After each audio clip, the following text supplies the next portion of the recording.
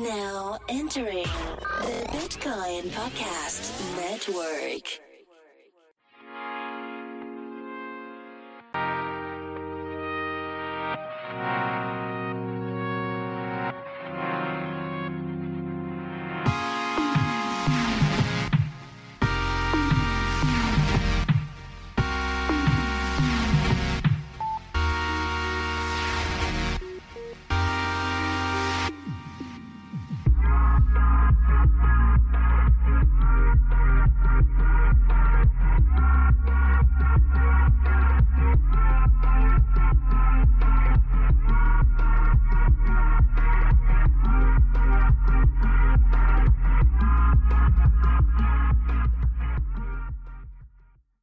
Hello, everybody. Welcome back to TBP's Announcements.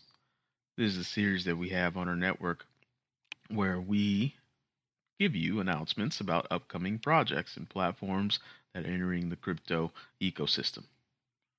Now, this is a disclaimer because we do that now. So, here's the thing. This is the presentation of a platform, and that's it. This is an investment advice. Don't take it as investment advice. If you like the platform, seek it out in the show notes. Go there, buy the things, invest in the platform. Help them out with your skill sets. But we're not giving you any recommendations or advice. This is just for you to listen to and soak up some new information about a new platform in this ecosystem. So, please enjoy. Hey everybody, it's D. And if you heard that amazing signature tune by the Absurdist, you know that Absurdist tune means that you have an announcement coming up. And today I'm joined with Sam Williams, the CEO and co-founder of Arweave.org. And he's here to talk a little bit about data storage, a data storage protocol on the blockchain. And so we can dive right in. Sam, we always like first. Thanks for coming on. Thanks for having me. It's great to be here.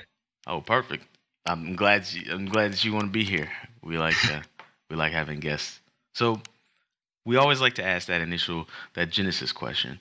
We ask it to everyone on announcements. What were you doing before blockchain met your life? Everybody typically is, doing something in some career field that's kind of tangentially connected to blockchain tech, and then somebody slides them an article, and they take the red pill, and they're leaving the matrix. So let us know what that story is like for you. Well, I first came across Bitcoin around the time it reached parity with the dollar, but I didn't pay it much attention at the time. It was just sort of there. And then I followed it for a while.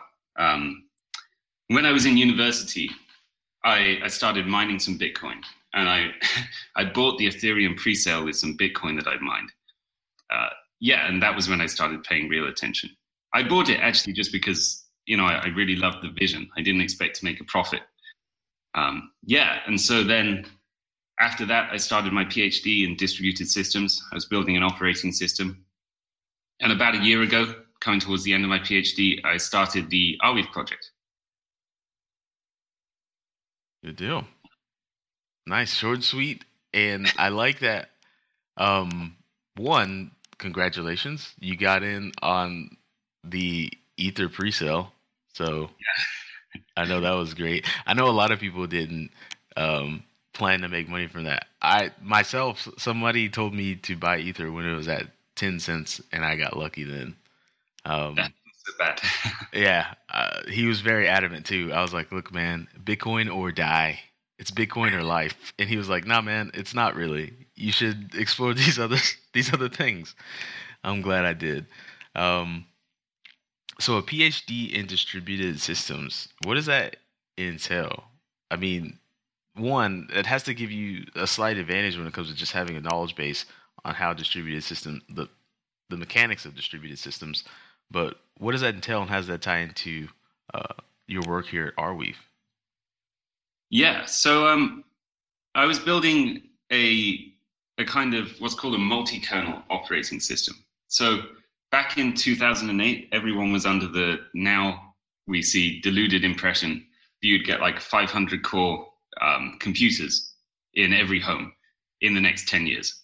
And there were major scaling problems with operating systems if you have that many cores. And so people were looking at this approach where you basically run what is essentially an operating system node per core in the machine. And you treat it like it's a distributed system, each being separate and having its own segment of RAM, and then they communicate with each other on top. And basically this approach died because the hardware just didn't appear. But what I was doing my PhD about was trying to use this approach to make hardware fault tolerance inside a computer.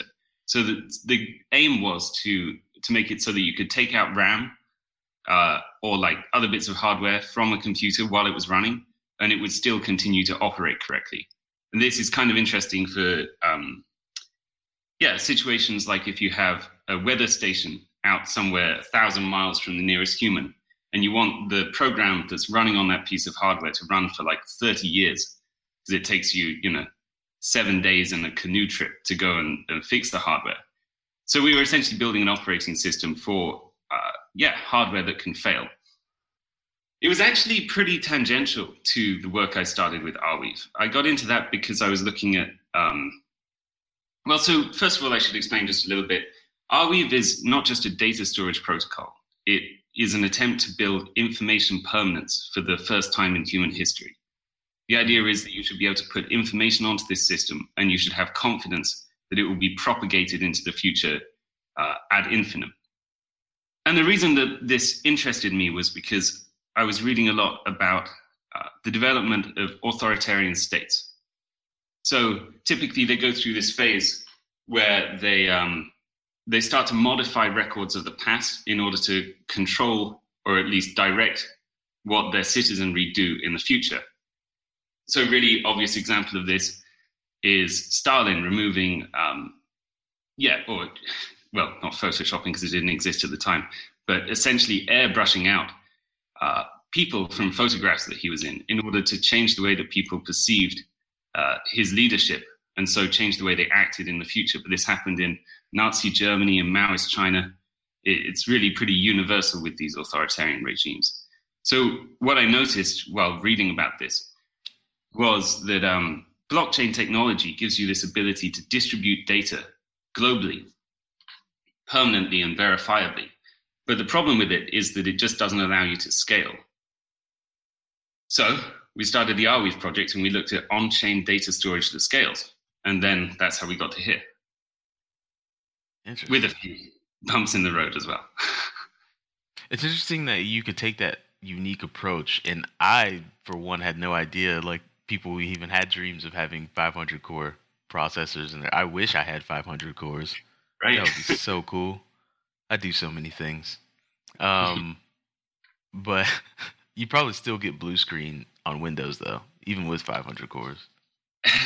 Yeah, I mean, that was the problem we were setting out to solve. The idea was you can make an operating system that survives a blue screen of death.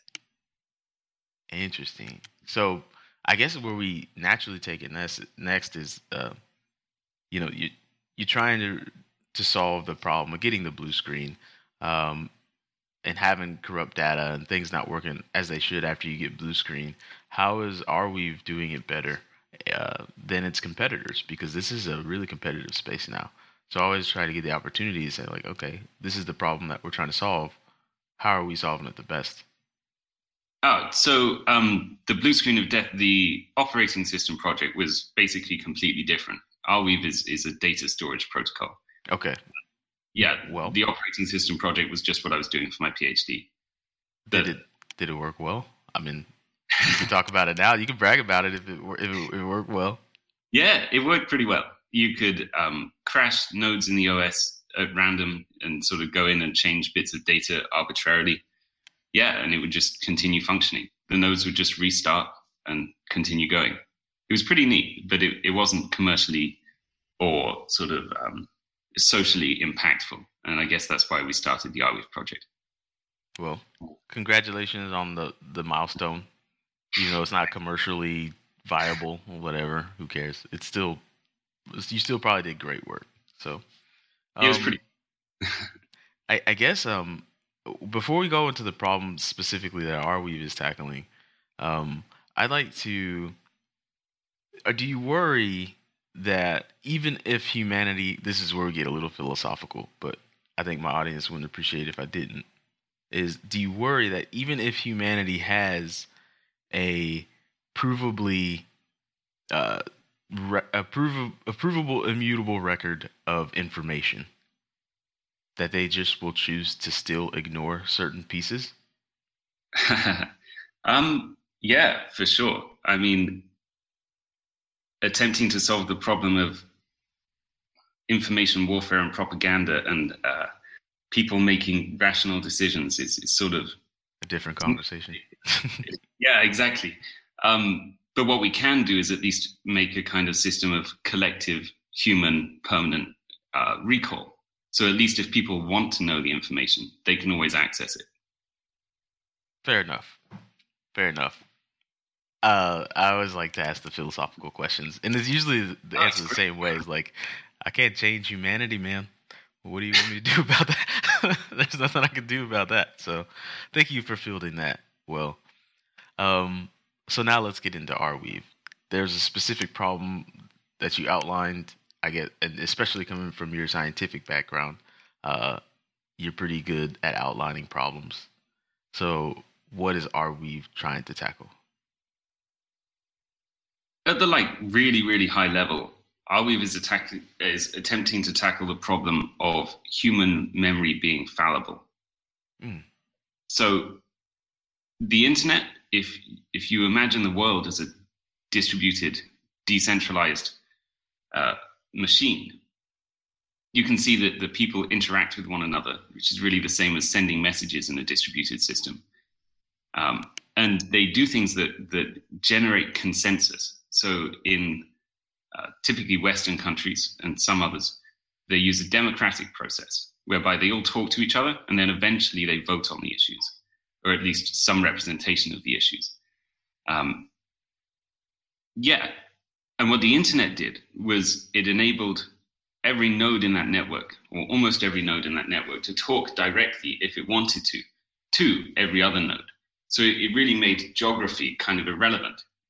What the Arweave project is attempting to do is to make time irrelevant too, if that's not too high level. So the idea is that you should be able to say something at one point in time and have it accessible by everyone else at any later point in time.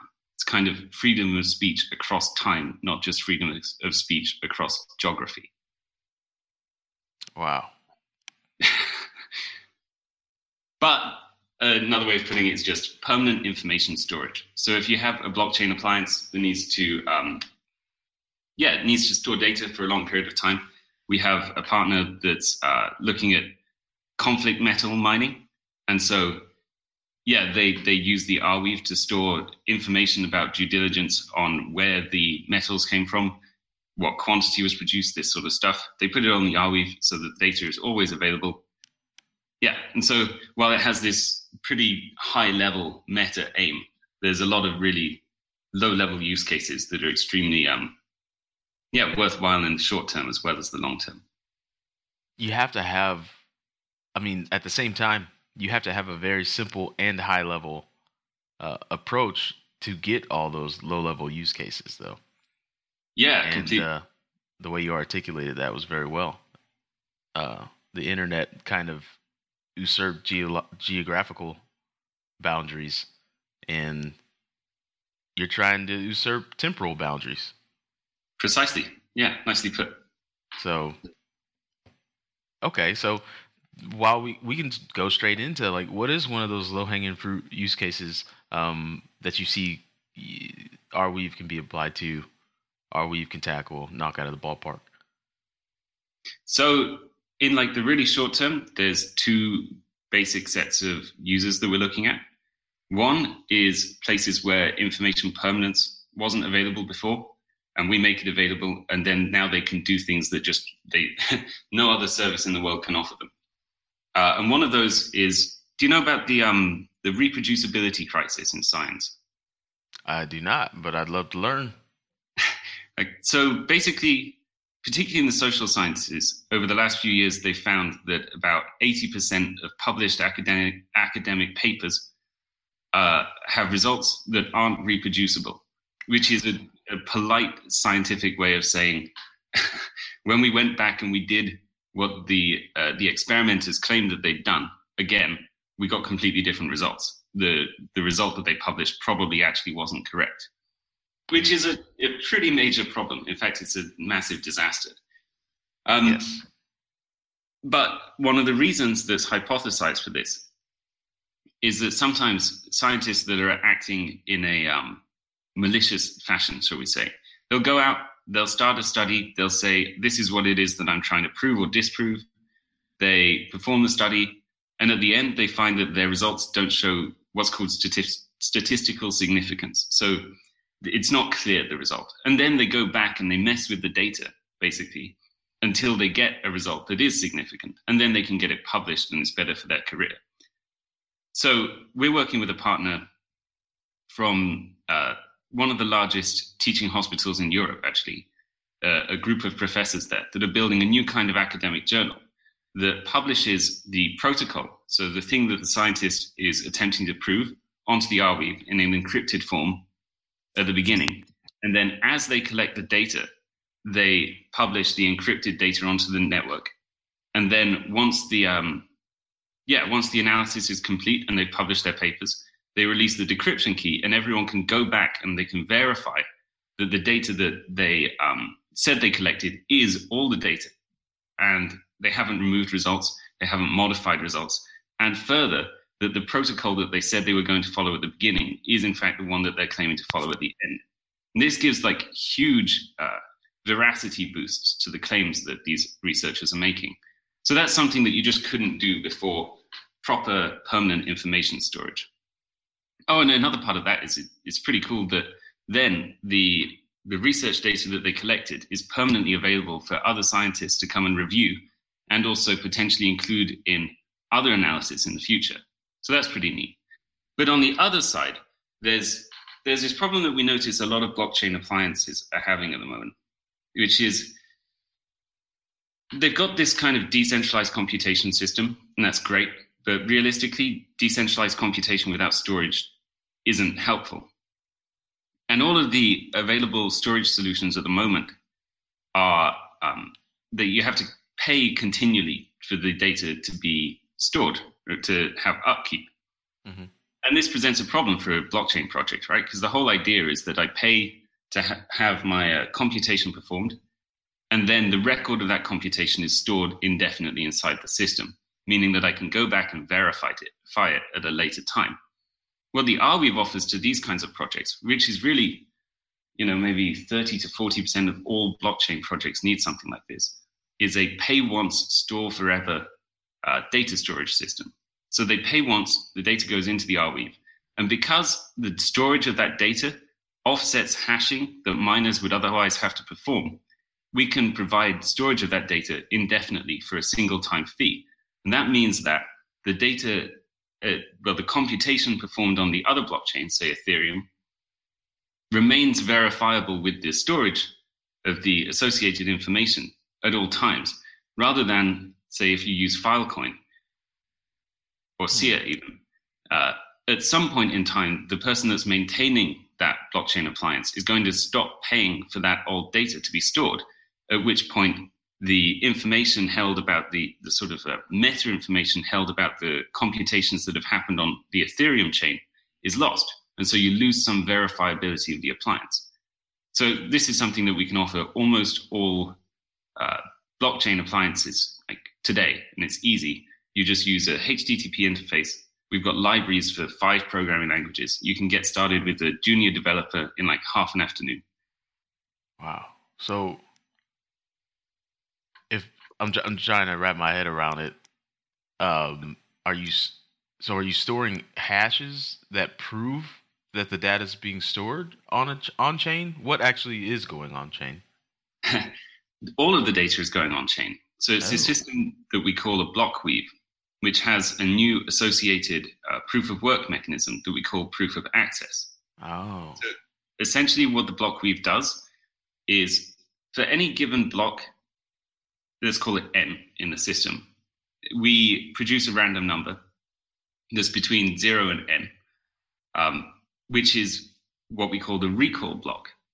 And in order to mine block n plus 1, so the next one in the chain, not only do you have to include the hash of the last block, but you also include the entire contents of the recall block. And what this means is, because you can't predict ahead of time what the recall block is going to be, as a miner, you're forced to store as many of the old blocks in the network as you can.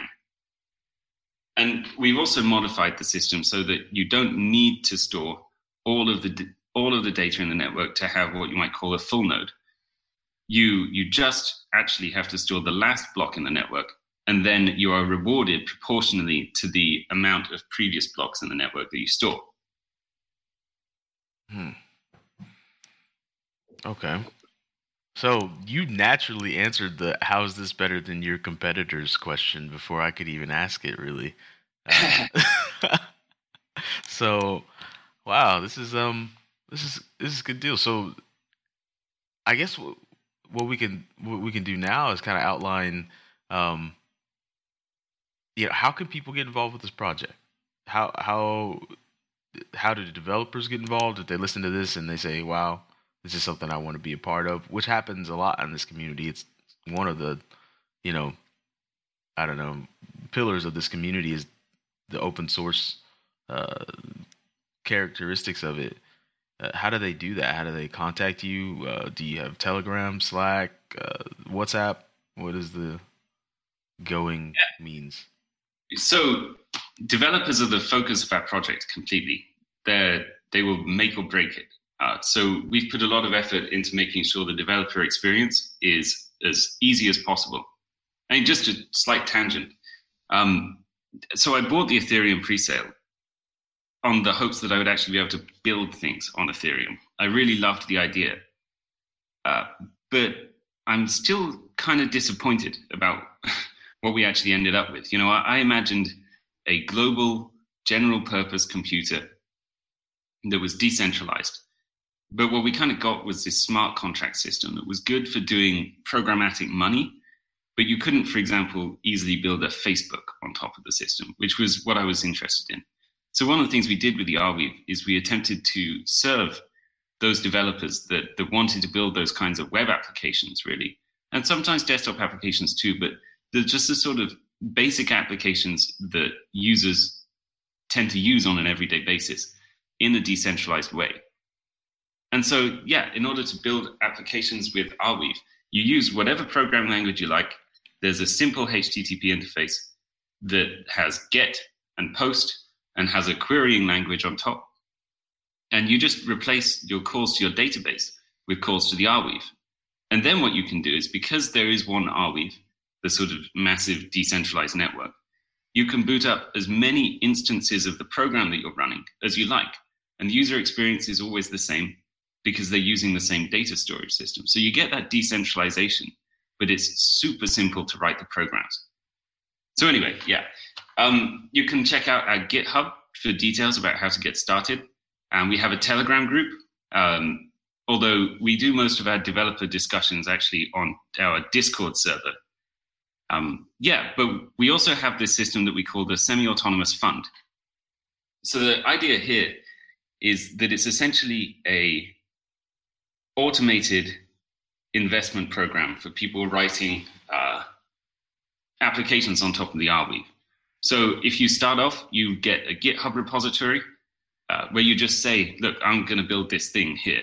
We'll give you a very small amount of R.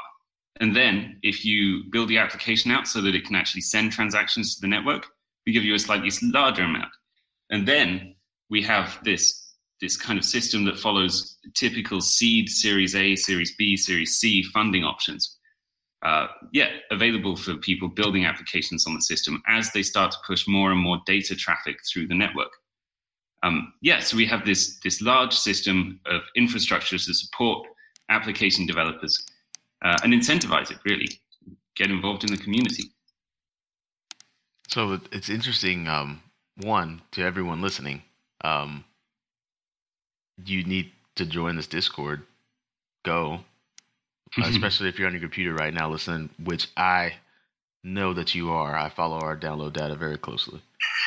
Go to that Discord. But I gotta ask you, it's very good you brought it up that sometimes you introduce something to the wild and then its evolution takes place in a way you don't foresee. Bitcoin is introduced to the wild as peer-to-peer currency. It literally says it on the white paper. Last year we learned that's a tough route.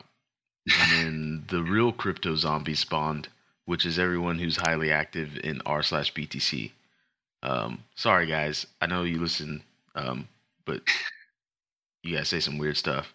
And so then Ethereum launches and everyone thinks this is great. We're going to have Skynet. It's going to be awesome. And that's not necessarily the case anymore. Really, the only great use case we've seen is ICOs, which aren't going to go away. They're only going to evolve, but they did get ugly really fast. And like you said, a smart contract system. So if you had any fears for Arweave and how it could evolve, what could you even glean towards? Sorry, you cut out for just a second there. Could you repeat that, please? So I said, so Ether kind of turned into just a smart contract system, which is great and it's needed and it's going to evolve. But if you had any fears for Arweave and what it could become in the wild, what could they be? Well, I mean, one of the things that we looked at when we were building the semi-autonomous fund that I mentioned was the expectation that we're not going to be able to pick the winners. This is an entirely new kind of data storage system that's really never existed, one that's truly permanent. So we made the fund in such a way that people can just show by utilization they get the reward. There's no reliance on us to choose who's going to win, who doesn't. It's just who puts the most data onto the network and usage in practice.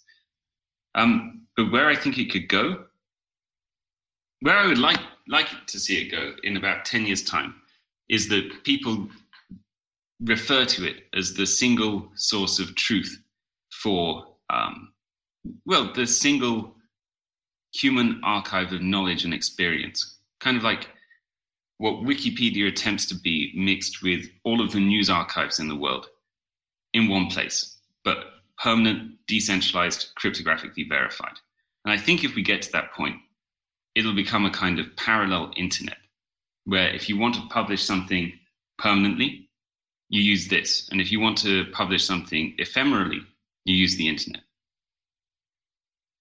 I even like, you kind of got a little marketing play long term where you can say, like, did you weave it in? I don't know. we have a lot of weave puns, yeah. You just trademark all of them. Nobody else is gonna. Just go to town. Just go to town. Is there any ICO or public offering or anything that we should qualify the audience for, or is this a totally different blockchain that you've built? Any descriptives like that you'd like to tell the audience? Yeah, so it is a totally different blockchain, a Blockweave implementation. So it's not running on top of Ethereum or anything. It's its own standalone thing. The network launches the mainnet in June 8th. We're running a public token sale in the weeks leading up to the mainnet launch, but I checked the numbers before coming on here, and I think we're about 14 times oversubscribed on the entire amount that we're raising, including private sale.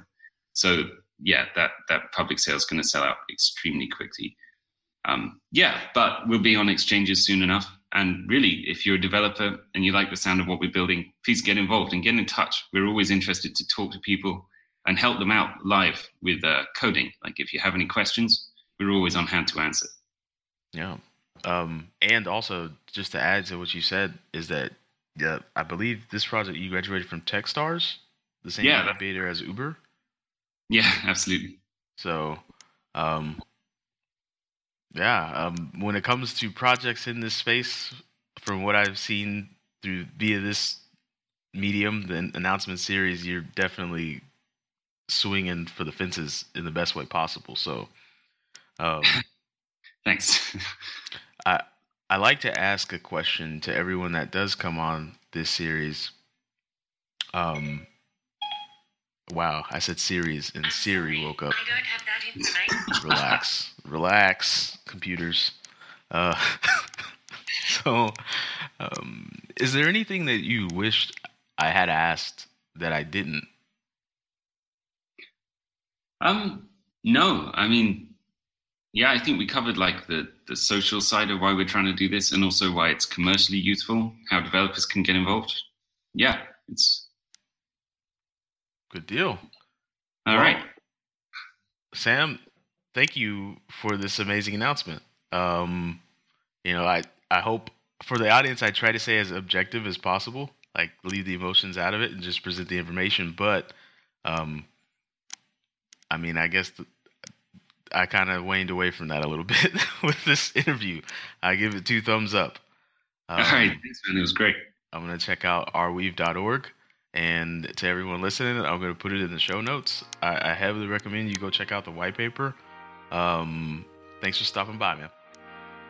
Thanks for having me.